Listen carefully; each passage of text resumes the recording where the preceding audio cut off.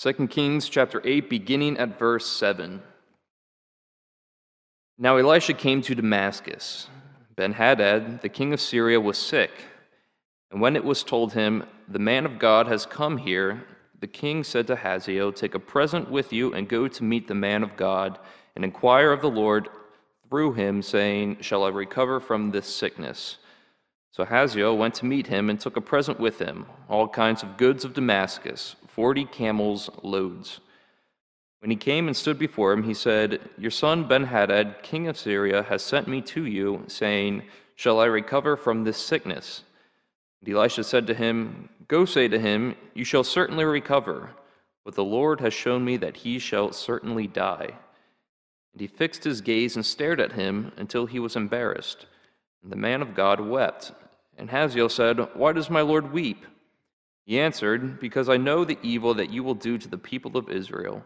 You will set on fire their fortresses, and you will kill their young men with the sword, and dash in pieces their little ones, and rip open their pregnant women." And Hazael said, "What is your servant, who is but a dog, that he should do this great thing?" Elisha answered, "The Lord has shown me that you are to be king over Syria." And he departed from Elisha and came to his master, who said to him, "What did Elisha say to you?" And he answered, "He told me that you would certainly recover." But the next day he took the bedcloth and dipped it in the water and spread it over his face till he died. And Hazael became king in his place. May God bless the preaching of his word.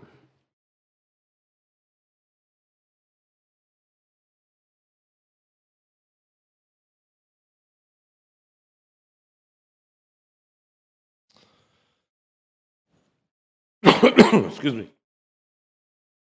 Perhaps when you have disciplined a child, you said something to the effect of, "This is going to hurt me more than it is going to hurt you." Well, I don't know if that's true or not, but it is good to keep in mind when we read a passage like today's that it grieves God to bring discipline and judgment. Before us today is the disturbing events that are soon to transpire. There's going to be a change in which God is going to deal with Israel's enemies. God is going to allow his people to fall into the hands of his enemies. But it is important to see the compassionate heart of God in all of this. As the narrative opens, a sick king of Syria seeks counsel from Elisha. And by the way, I am not preaching on verses 1 through 6 because I already addressed those a few weeks ago. So we are in verse 7. The Syrian king who was sick is none other than Ben-Hadad, verse 7. Now Elisha came to Damascus. Ben-Hadad, the king of Syria, was sick. Ben-Hadad is the king who had helped Naaman to come to Elisha for healing from his leprosy. He's also the same king who had sent out troops to arrest Elisha with the intent of having Elisha killed because of Elisha's revealing the troop movements of Syria to the Israeli king. This is the same king who had laid siege to the city of Samaria and seeking to starve the inhabitants into submission and surrender, only to find his troops turned away by the very hand of God in sending fear in their midst. It just so happens that Elisha comes to Damascus, a town which eventually becomes the capital of Syria, verse 7. Now Elisha came to Damascus, and Hadad, the king of Syria, was sick. And when it was told him, "The man of God has come here."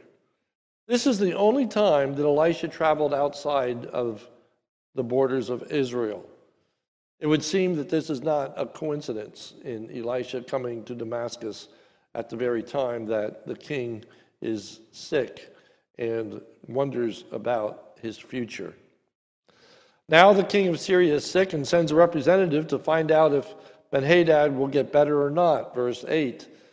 The king said, "Hazael, take a present with you and go to meet the man of God, and inquire of the Lord through him, saying, 'Shall I recover from this sickness?'" The first thing I want to think about is, what does Ben-Hadad's sending a messenger tell us about Ben-Hadad's spiritual condition? Is this a surprising act? Well, I would submit to you that it is not uncommon that those who have been opposed to the Lord turn to that very same Lord in time of physical need. Nonetheless, it's a very good move on the part of the Syrian king to consult Elisha. That is praiseworthy.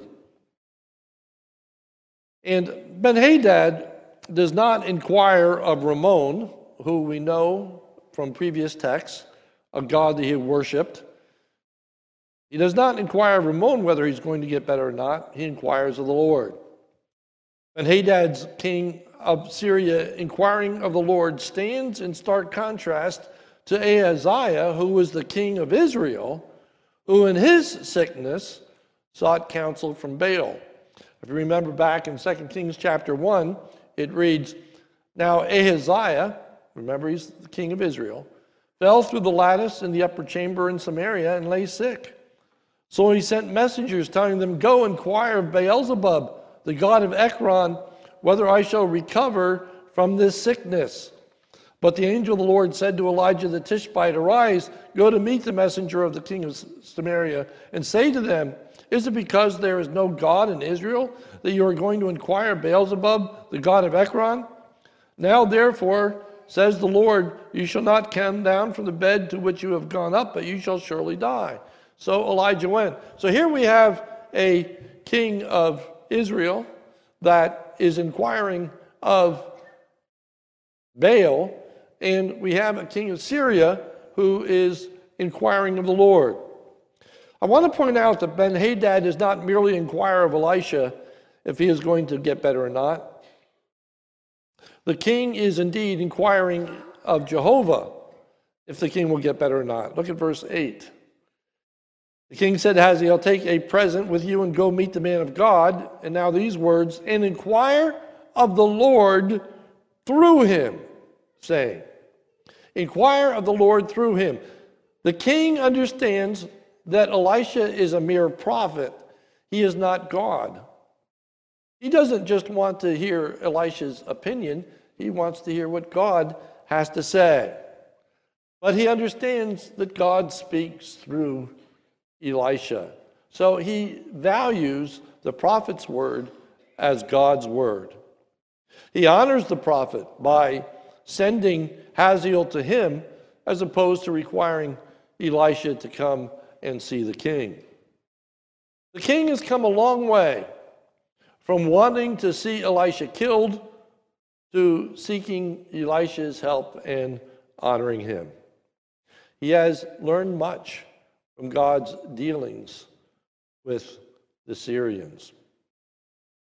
Has he come to conversion or not? I don't know. I don't know. There are many people who do not really trust in the Lord for their salvation, who ask God's help and want prayer when they are sick. Perhaps you are one this morning who has heard a great deal about God and even asked others to pray for you, but have never really sought the Lord's forgiveness for your sins and asked him to be your Lord and Savior. We may be in doubt concerning Ben-Hadad's spiritual condition, but there is no reason for you to be in doubt this morning about your own spiritual condition. And I say to you, seek the Lord not just in times of need and hardship, in times of sickness, in times of fear, but seek God for the forgiveness of your sins, that you might have eternal life, and you might know the blessing of having a relationship to God. Well, Hazael is sent to Elisha and is to take Elisha a gift in verse 8. The king said to Hazael, "Take a present with you." This is quite a gift that the king sends. It is rather an outstanding gift in verse 9. So Hazael went to meet him and took a present with him, all kinds of goods of Damascus, 40 camels loads. That's a sizable gift, 40 camel loads. You may remember that when Naaman had come to Elisha to seek healing from his leprosy, he also brought a gift that was actually financed by this same king of Syria. In 2 Kings chapter 5, verse 5, so he went, taking with him 10 talents of silver, 6,000 shekels of gold, and 10 changes of clothing, which itself was a sizable gift, but nothing in comparison to this 40 loads of camels that's coming now. So the king of Syria sends a huge gift to Elisha. The gift most likely was intended to produce a favorable outcome to his question as to whether or not the king would recover from his illness. He obviously wants to get better and sends this gift, hoping for a positive response. Whether Elisha accepted this gift or not, we are not told. I would say most likely he did not, if he followed his own example in 2 Kings chapter 5, where he refused a much smaller gift that was presented to him by Naaman. But that's not the point. The emphasis is upon the king of Syria putting his confidence in Elisha. He believes that what Elisha says is going to be the truth. What Elisha says is going to be the king's fate. So now we have Elisha's response to Hazael's question. Hazael's to go and tell the king that the king will not die from his illness. Elisha said to him, "Go, say to him, you shall certainly recover." However, Elisha tells Hazael that the Lord has revealed to Elisha that the king, though he will not die of his illness, nevertheless is still going to die. Verse 10. Elisha said to him, "Go, say to him, you shall certainly recover, but the Lord has shown me that he shall certainly die." So he's not going to die of his illness, but he's certainly going to die. Then Elisha shamed Hazael by just staring at him until Hazael becomes uncomfortable. Verse 11. And he, that is Elisha, fixed his gaze and stared at him, that is Hazael, until Hazael is embarrassed. We have a stare down. I don't know if you ever heard of the evil eye, but Elisha just fixes his gaze on Hazael when he tells him that. Because Elisha knows what Hazael is going to do. And eventually, Hazael becomes embarrassed. And then Elisha cries. Verse 11. And the man of God wept. Hazael wants to know why Elisha is crying in verse 12. And Hazael said, "Why does my Lord weep? Why are you weeping?" Elisha weeps because of all the atrocities that Hazael will commit. Verse 12. "Why does my Lord weep?" He answered, "Because I know the evil that you will do to the people of Israel. You will set on fire their fortresses. You will kill their young men with the sword and dash in pieces their little ones and rip open their pregnant women." Wow, such atrocities. And so Elisha weeps.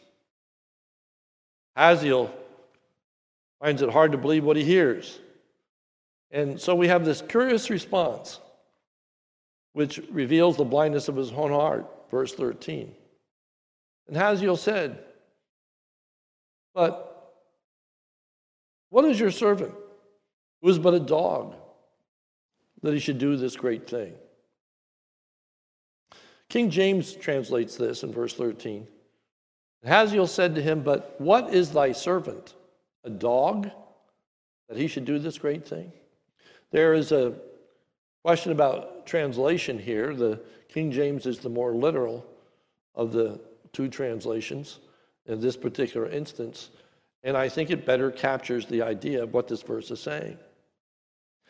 Hazael is indignant by what Elisha has just said. Is he really a dog? Is he that terrible? Would he really do these things that are just described? He looks at Elisha and says, don't you have a higher opinion of me than that? I wonder, does Hazael really believe that he would never do these things?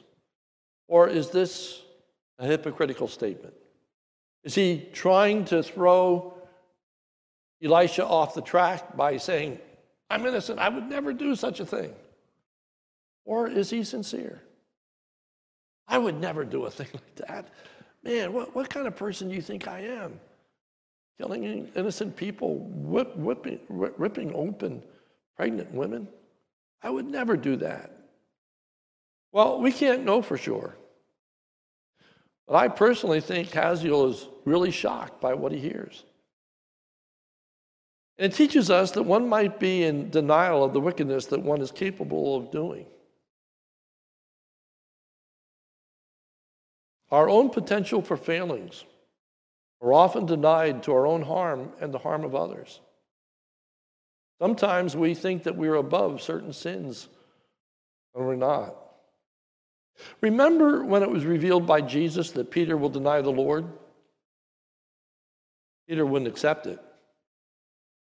When he's told that he is going to be denying the Lord, Peter answered him, though they all fall away because of you, I will never fall away. Peter says, that may be true of the rest of the disciples, but I'm willing to die with you. That's not me. I'm never going to do that. I'm never going to deny you. Jesus said to him, truly I tell you, this very night, before the rooster crows, you'll deny me 3 times. When the sinful state is revealed, oftentimes, because we think that we would never do such a thing, we do not heed the warning. After this, they depart to the Garden of Gethsemane.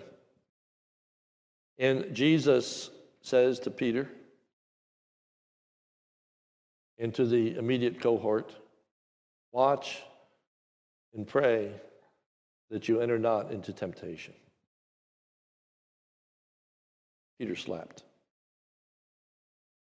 Jesus wakes him up, tells him to watch with him and to pray. And Peter went back to sleep.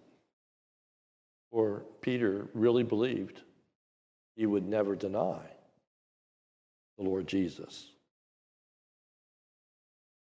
You know, we need to guard our hearts.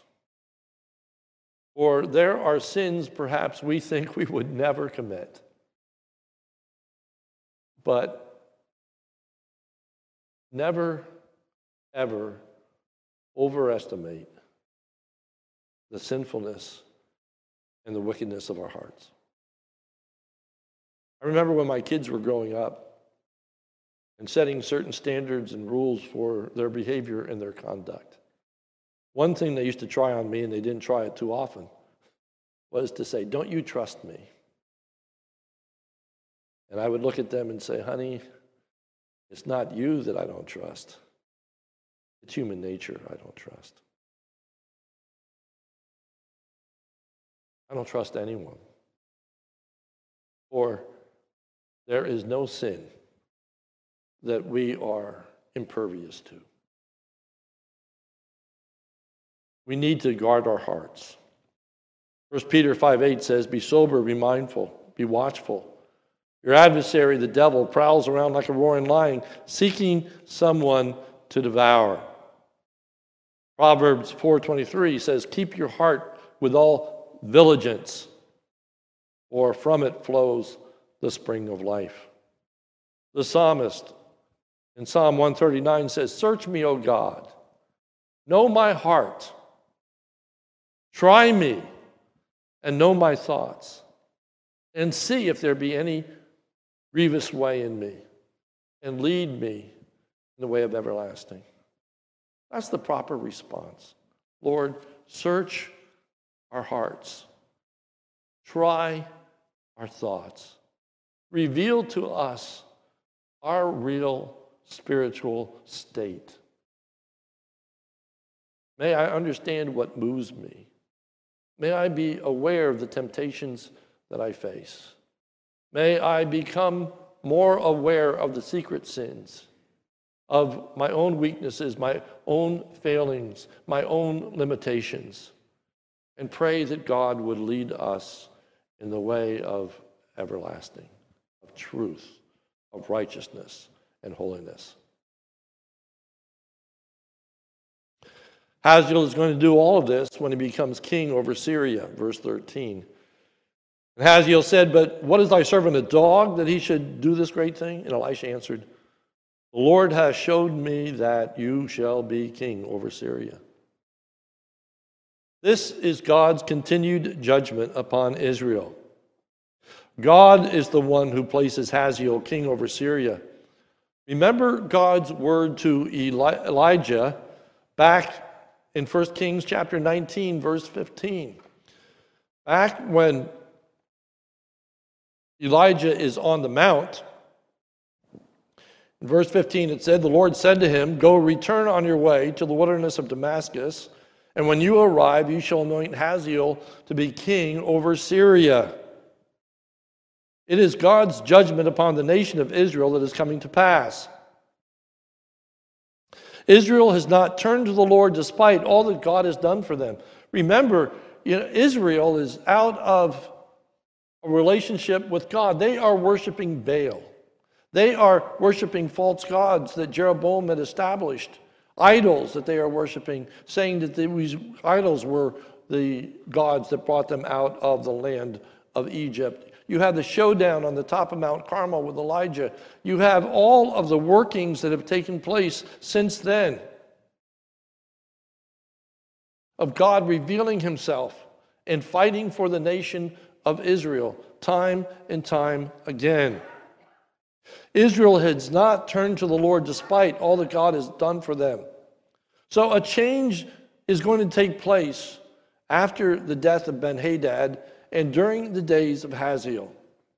Up until this point, God has not allowed Ben-Hadad to be successful against Israel. Philip Ryken in his commentary writes, and I quote, "For all his aggression, Ben-Hadad was never able to defeat the people of God. For example, when Ben-Hadad surrounded Elisha at Dothan, he himself was surrounded by an unseen army of angels. God blinded the Arameans and delivered them into Elisha's hand. Later, when the king besieged Samaria, Ben-Hadad's army was frightened by spooky noises in the night and fled in terror, leaving all their supplies behind." End quote. So time and time again, Ben-Hadad had brought an army against Israel. And time again, God single-handedly, miraculously delivered the Israelites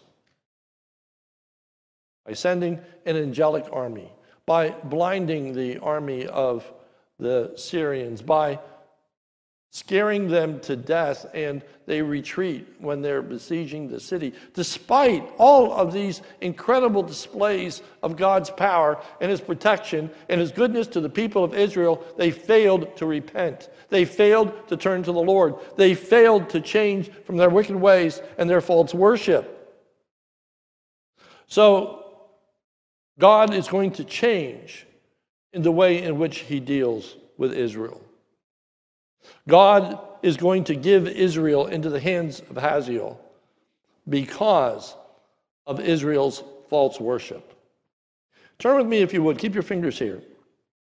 Turn with me to 2 Kings chapter 10.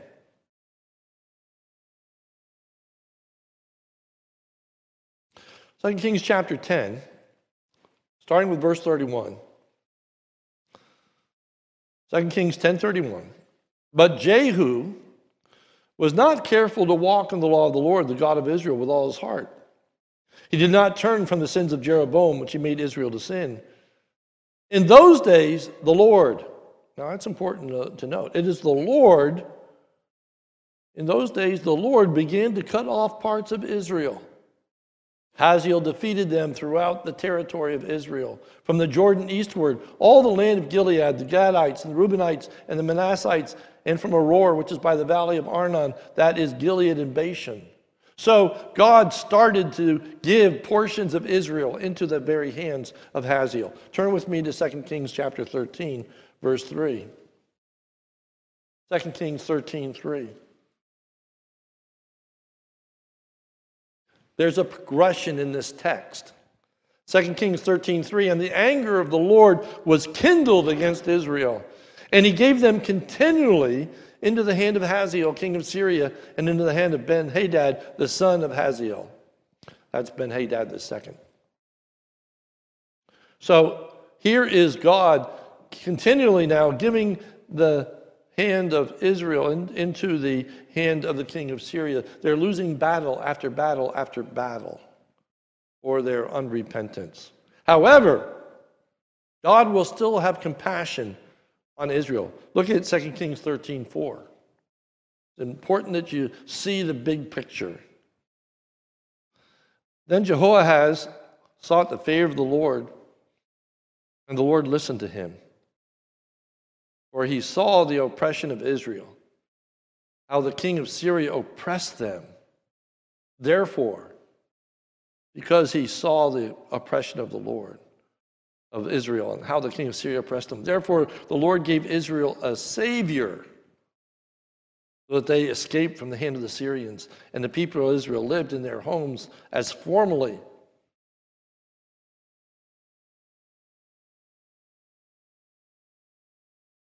However, God will still have compassion on Israel, even when Israel is unrepentant. Look at the very next verse, verse 6. Nevertheless, they did not part from the sins of the house of Jeroboam, which he made Israel sin, but walked in them, and the Asherah also remained in Samaria. So God continually gives them into the hands of the Syrians, and things get worse and worse and worse and worse. And then God has compassion for all the misery, all the heartache, and God delivers them. And still no repentance. Still no change. Still the false worship. And a failure to worship the true and living God.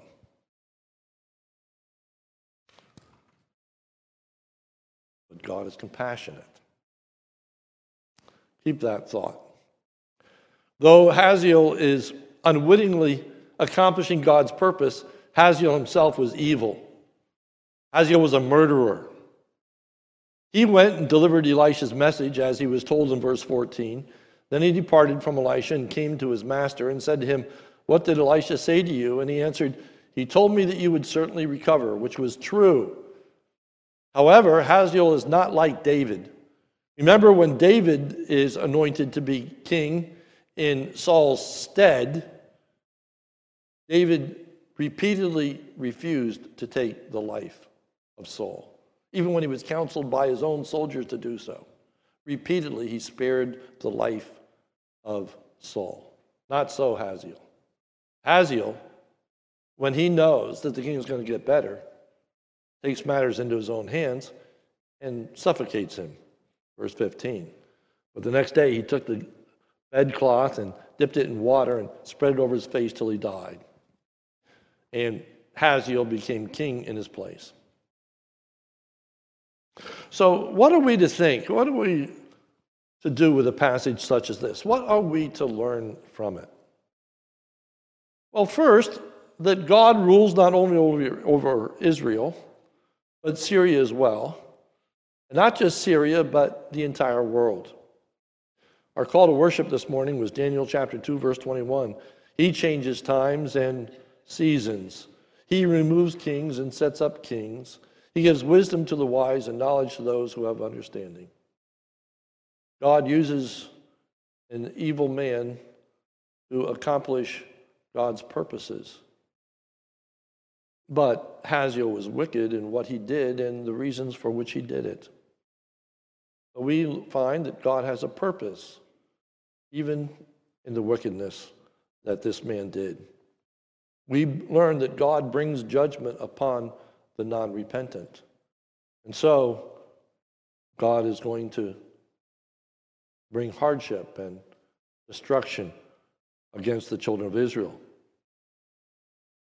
But what I want to leave us with this morning is to never forget that the God who brings judgment is a compassionate God. The God who brings judgment is a compassionate God. God is merciful in warning of a judgment to come. Repeatedly, God had warned the nation of Israel of his coming judgment, but they would not repent. And not only did he warn them of his coming judgment, but he demonstrated his power. He showed how he can deliver. He revealed that if they would but trust in him, that all would be well. Time and time again, God delivered Israel from Ben-Hadad, though they were unrepentant. But all that did was secure in their own thinking that their unrepentance didn't matter, that they were doing just fine. And God was watching over them, and God is protecting them. Well, we need to realize that there is a great warning of future judgment for all those who have never placed their faith and trust in the Lord Jesus Christ. There is a judgment day. There is going to be a time of great sorrow and misery. There is a hell. And we are to take the warning of a coming judgment to a fallen world. God has entrusted to us a message that we're to tell others of their need to be forgiven by Christ. 2 Corinthians 5:18 and following says, "All this is from God, who through Christ reconciled us to himself and gave us the ministry of reconciliation." That is, in Christ, God has reconciled the world to himself, not counting their trespasses against them, and entrusting to us the message of reconciliation. Therefore, we are ambassadors for Christ. And now listen to these words. God making his appeal through us. We implore you on the behalf of Christ, that God has made us ambassadors. We are to be representatives of God. He was the King of Kings, who is the Lord of Lords. We're to be sent to the nations, declaring God's word. And it says that on the very behalf of Christ, in the place of Christ, we are to implore people to believe in him. The word implore is often translated to plead or to beg.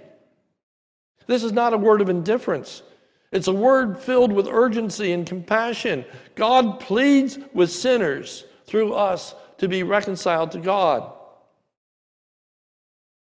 So let's go back and look more carefully at what the text says concerning Elisha. Verse 12.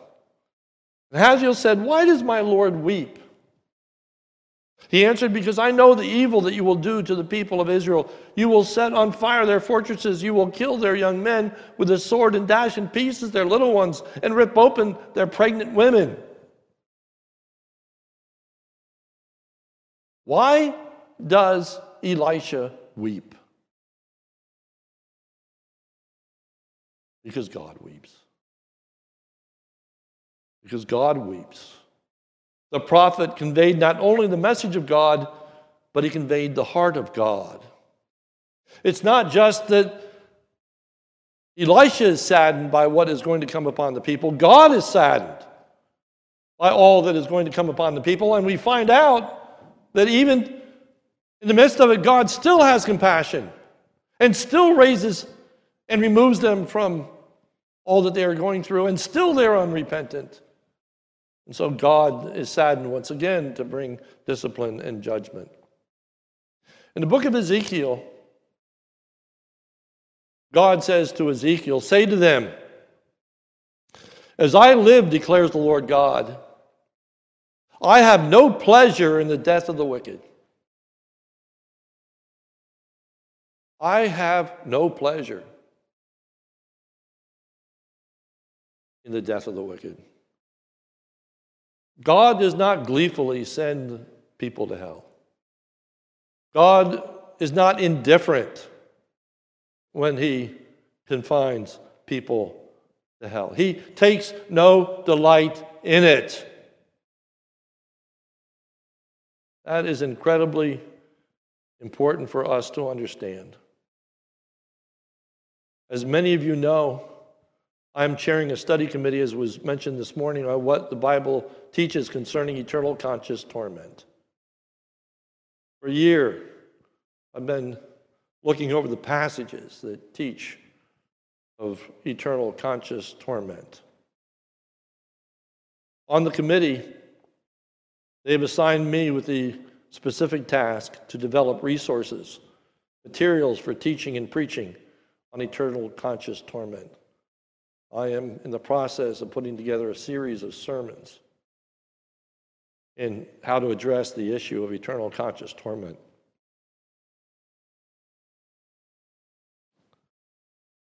One of my great concerns is not only that we convey the message of God's judgment, which is true, but also that we convey the heart of God in that judgment. I take no pleasure in the death of the wicked. Like Elisha, who weeps when he thinks of the miseries that are to come upon the nation of Israel, so too we should weep as we think of those who experience the miseries of hell. We should never become so hard and so discompassionate that we are not moved at the thought of what people are going to endure. Not just our loved ones and not just our family, but even as we think of our worst enemy. What a hideous thought.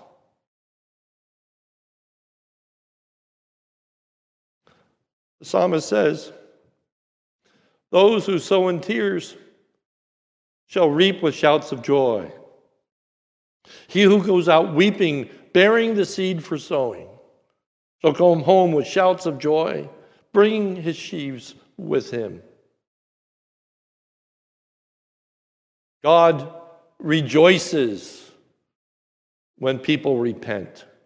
Luke 15:7. "Just so I tell you, there will be more joy in heaven over one sinner who repents than over 99 righteous people who need no repentance." God is thrilled with repentance. God delights when people turn from sin and turn to him. He doesn't want to bring judgment. He wants to bring reconciliation. That is so, so important for us to understand, especially those of us who hold to the doctrine of election. Understand it, brothers.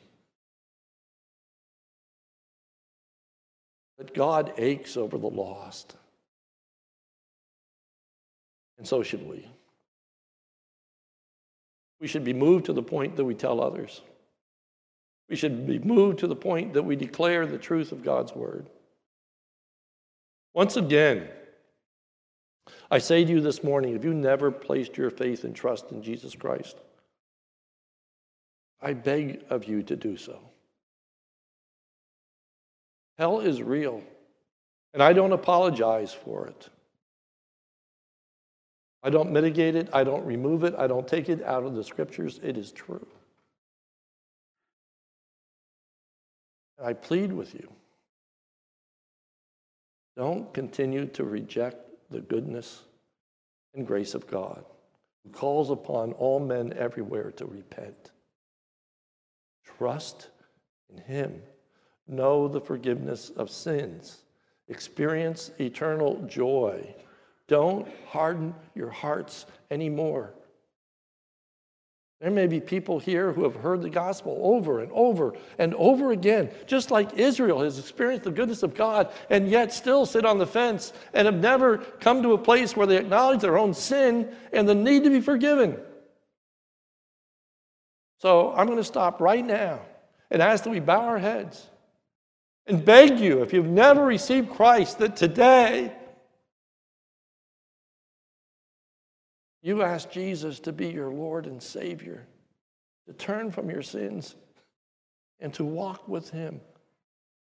Let's pray. Almighty God, I pray for your Spirit to work and to move. And if there is anyone here this morning who has never, ever placed their faith and trust in Jesus, I pray today would be that day. And just so that you are aware that you are making a decision today, that you aren't just letting this go by, but consciously, if you are not choosing to accept Christ, having already done so, then you are choosing to reject Christ.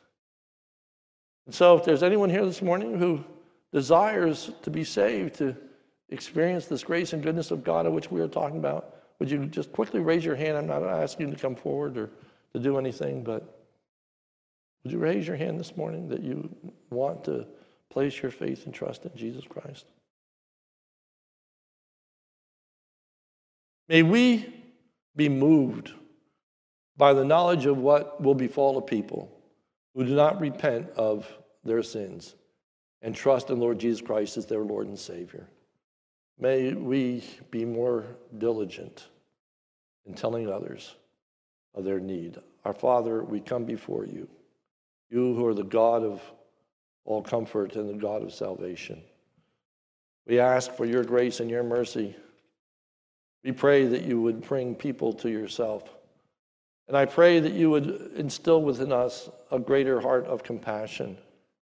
May we never be able to think about hell without being moved, grieved. May our hearts ache for those that refuse to believe. May we never be gleeful. Never may we speak about this doctrine with harshness and indifference. But Lord, help us to weep even as Elisha weeps.